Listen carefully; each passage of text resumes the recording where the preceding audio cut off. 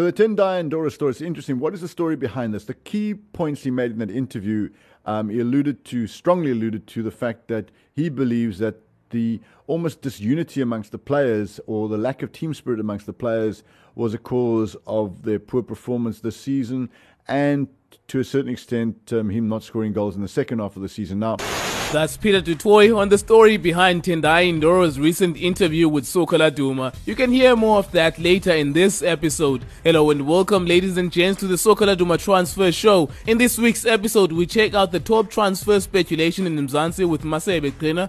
Kat Buckerfield looks at the transfer news from abroad.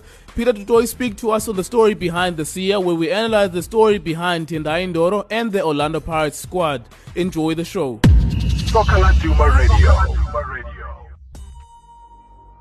We joined now in the studio by Masebe Qhina. He's a Sokola Duma journalist. Masebe, thank you very much for your time. Thank you for having me. Yes, man. How's it going? How crazy is this transfer window in comparison to the others so far? Not very busy, but I can say it's starting to become very busy. Clubs are signing players.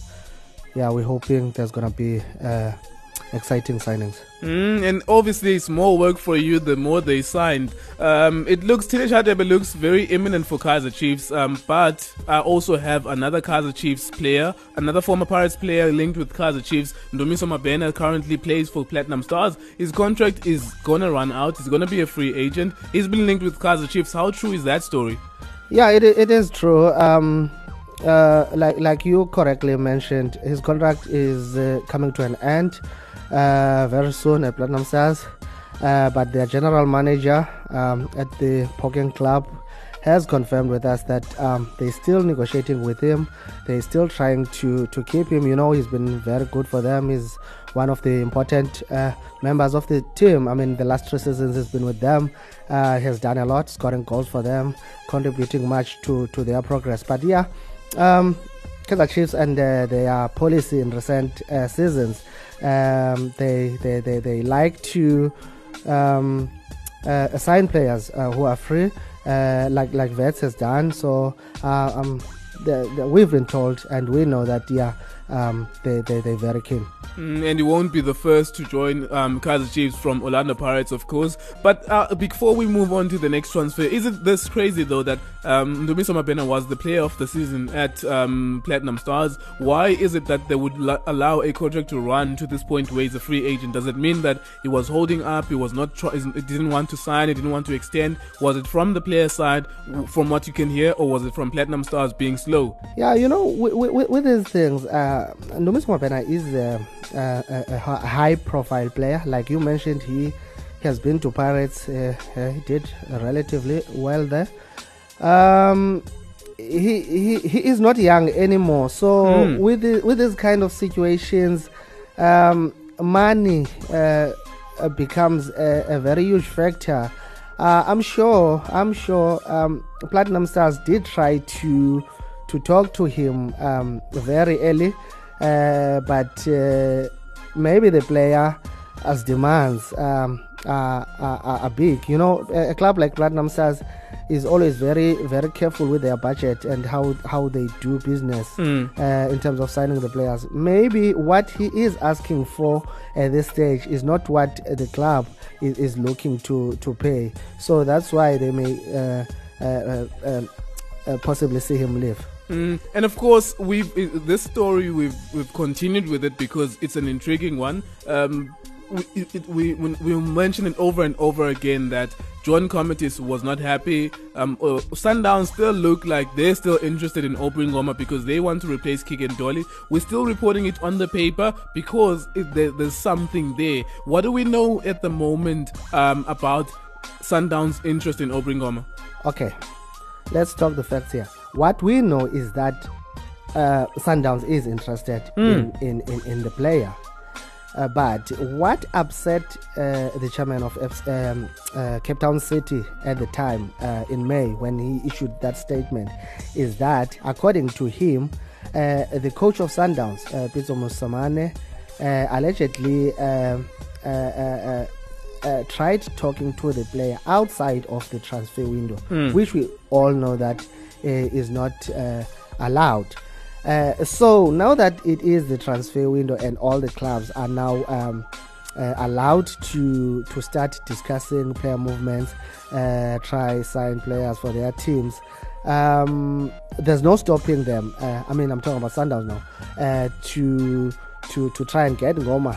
But whether or not they are going to get him is another issue, because he's an important member of Cape Town City, and with a new coach Benny McCarthy coming, the club will want to give him all the best players he has to work with, so that he doesn't fail. He can continue with the legacy that Eric Tinkler has left at the club. And of course, the last one that we'll discuss now. Orlando Pirates have Mark van Heerden and Thabo Matlaba and Patrick Bungwayo. Kaizer Chiefs have Sbusiso Khumalo and also Tsepo Masilela. Mamelodi Sundowns have Zigayisa Mashaba and they have Tebogo Langaman. So these positions look like they're filled up, but these teams have been linked with Musa Lebusa, who's the left back and occasionally a captain for Ajax Cape Town. How true is it that he's going to go there to those teams? Would these teams have space to accommodate him? Well, let's put it this way: these clubs that you have mentioned are interested in this player. We don't know if he will go there. It's unlike, he is contracted to Ajax Cape Town. Depending on whether or not they will want to part ways with him is another case. He's very important to Ajax Cape Town. He's a product of their very successful youth system. All three clubs are interested in him. He's a very good player. In terms of the space question, though, in terms of being able to fit in a club, and would it be fair for a 24-year-old to go to clubs that already have left backs that are successful, already have left backs that are settled in the clubs? Yeah, the fact that they are looking, it means that they're not very happy with what they have. Yeah, with those players that they have there, Sundowns took very long before they extended the contract of Zigayisa Mashaba. So you can just see they trying to check who can they add and who can they part ways with. So it's a matter of clubs planning ahead, to be honest. All right, it's interesting so far, the transfer window. Masebe Qhena, thank you very much for your time, sir. You can find him on his articles on www.sokaladuma.co.za. He also contributes to the Sokaladuma newspaper that is released every Wednesday. Masebe, thank you very much for your time, sir. Thank you very much, Goja. Thank you. Tendai Ndoro spoke to Sokaladuma Radio when he was the top goal scorer. He also spoke to one of our colleagues, Zola Dora, in the latest edition of Sokaladuma. He spoke about his unhappiness of not being the top goal scorer in the PSL. I'm joined now by Peter Tutoy, who's the founder of Sokaladuma, to tell us the story behind the story. Peter, thank you very much for your time. How's it? Hi, man, and always good to speak to you and our listeners and readers at Sokaladuma. So the Tendai Ndoro story is interesting. What is the story behind this? The key points he made in that interview, he strongly alluded to the fact that he believes that the almost disunity amongst the players, or the lack of team spirit amongst the players, was a cause of their poor performance this season, and to a certain extent him not scoring goals in the second half of the season. Now, and that got a big response on all our social media platforms.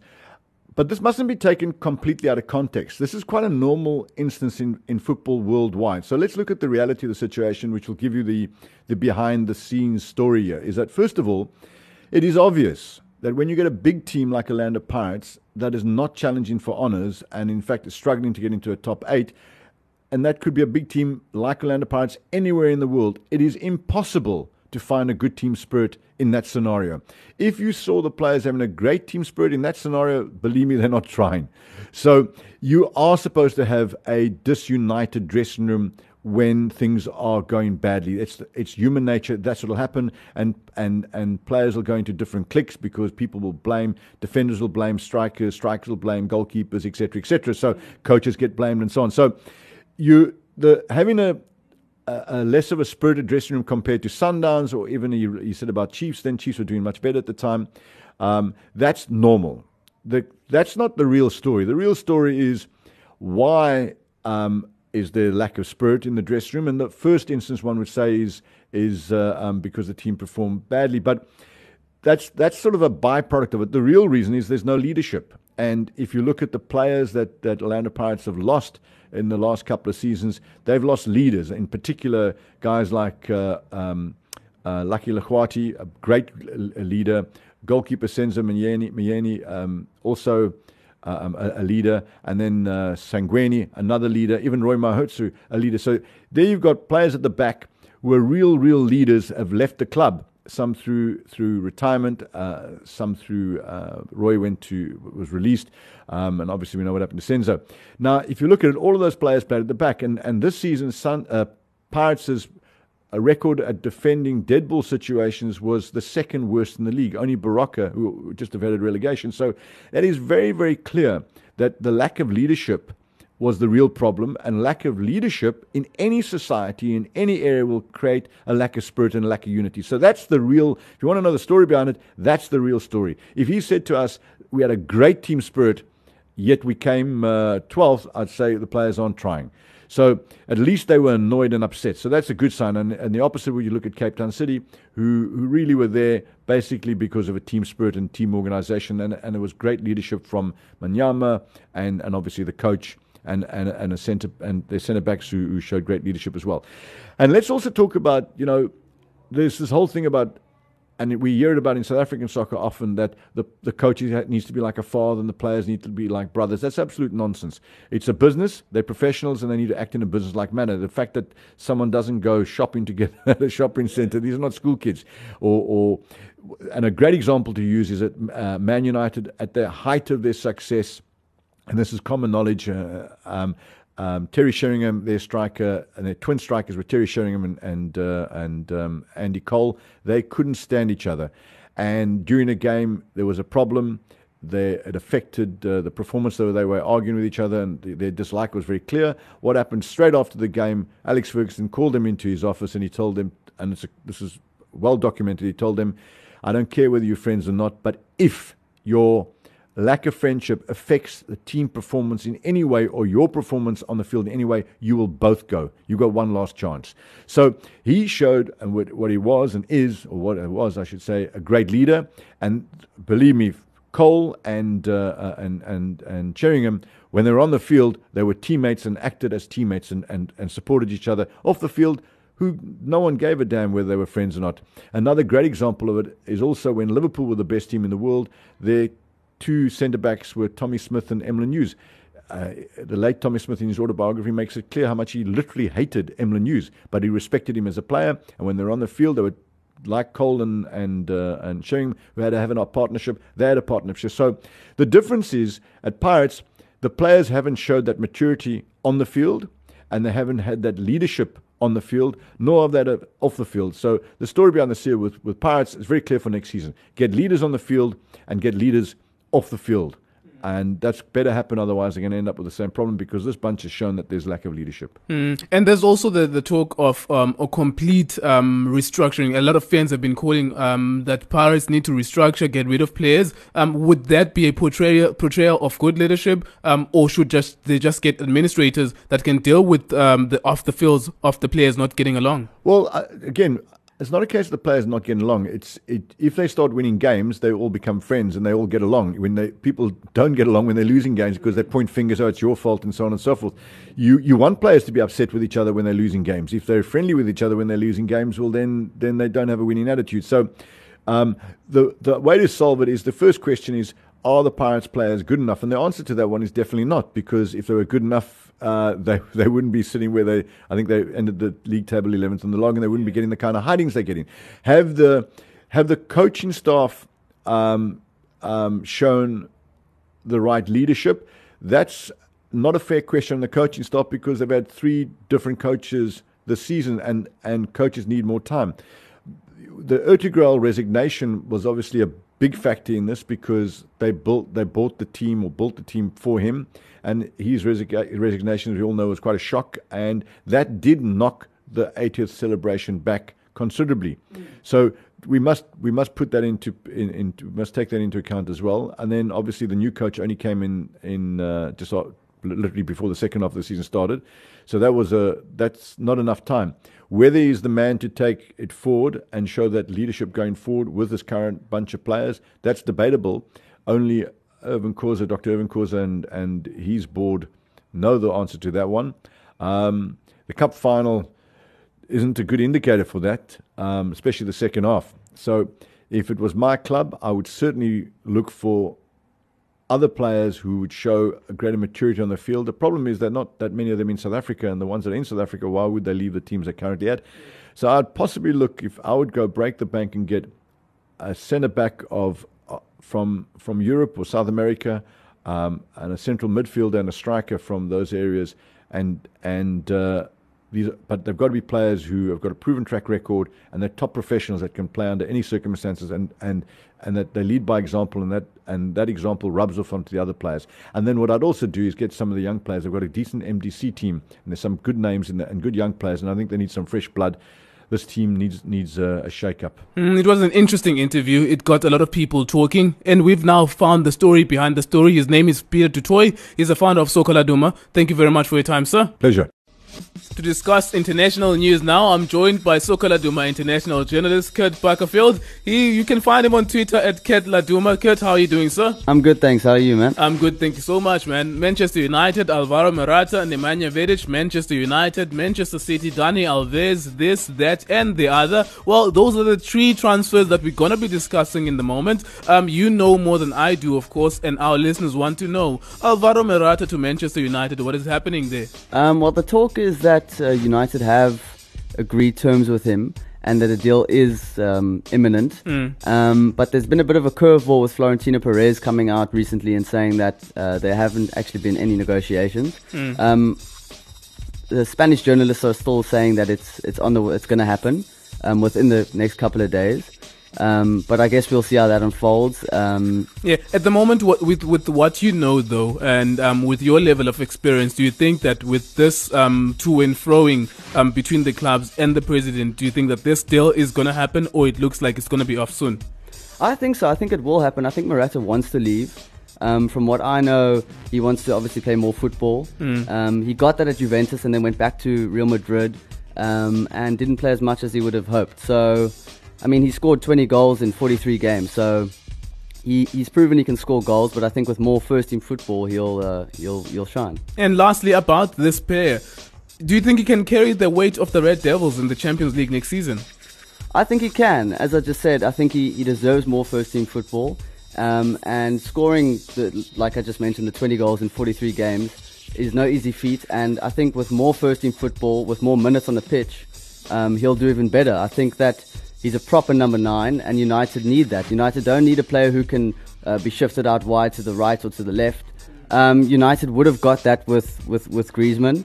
But Morata, he's a player who will just play central, and I think that's what United need. Yeah, and Nemanja Matic as well. This one is a funny one because we know that Jose Mourinho, when he left, Matic was one of the players that were said to be amongst the players that he lost in the dressing room. Now, ironically, he's touted to be wanted by Man United, coached by Jose Mourinho. Is this a crazy transfer speculation? Is this something that is valid that we can look at and say this might most likely happen?